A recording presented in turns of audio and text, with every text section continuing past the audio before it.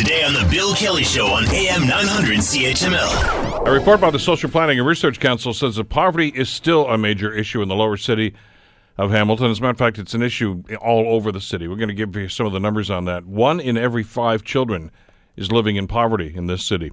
Sarah Mayo is with the Social Planning and Research Council of Hamilton, and she joins us here in studio. Good to have you here. Thanks for coming in today. Thank you.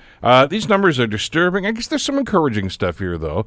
But and we understand that anytime you do surveys like this, Sarah, it's always a snapshot in time of what's going on. But it's a snapshot that we need to pay attention to and analyze. Yeah, well, this data is interesting. It's from Statistics Canada, and unlike a lot of the other data we have on poverty, like the census, which is a snapshot, this is actually a series of snapshots because it looks at the same people. It's using tax filer data and anonymous. They're not using people's names at all, but just using the income data to look at the same people over an 8-year period to see, okay, in those 8 years, how many people had incomes below the poverty line at least 1 year or 2 years or the whole 8 years. And so it really gives a deeper picture than we've had about people living in poverty.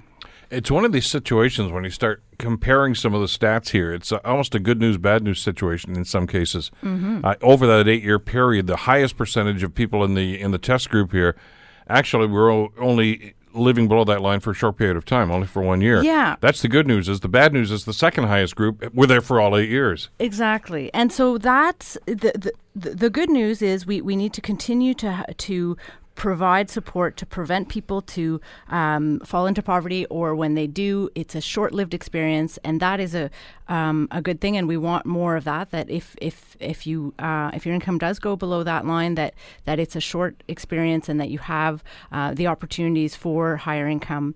But that the second largest group is a group that has been living in poverty the full 8 years of those 8 years is very concerning, and I think really speaks to the mayor's poverty initiative, which is coming to council this week, mm-hmm.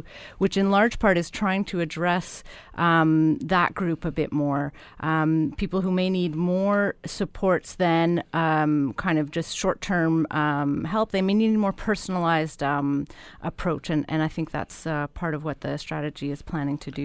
Well, this also dispels some myths that people that are living below the poverty line are lifers, just living off government checks, and there's the evidence here suggests that this is a dip. This is somebody who is experiencing bad times, and I mean, if you want to go back over that 8-year period, let's not forget that there was a major recession economically that was right around the country that impacted an awful lot of people, and I know you've found this to be the case in the time that you've working for the Social Planning and Research Council too, Sarah, that oftentimes these are people that say it's a job loss, it could be an injury, something like this that has a negative impact on their income, and all of a sudden they find themselves in a precarious position. Absolutely. It can happen to any of us, and it does happen to many of us, sometimes for a shorter period, sometimes for a longer period.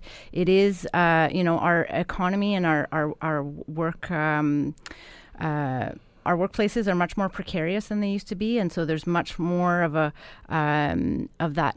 that uncertainty. Even people who don't actually fall below the poverty line feel it closer and closer to them than they have in the past. They feel much less stable, and so it is really affecting all of us, and our fundamentally our happiness as well, because of that insecurity. Let's break this down demographically as well about young people. I want to talk about seniors first, though, because there's some encouraging news about the seniors here. That once you finish and do go into retirement, and you're living hopefully off your retirement and CPP and whatever else that you've been able to acquire and just stash away, I guess, for the little while, seniors by and large are seemingly doing a lot better than they used to be doing. Yeah. So there's good news, bad news. The good news is seniors, they're living longer. Their partners are living longer if they're in a couple relationship, and so and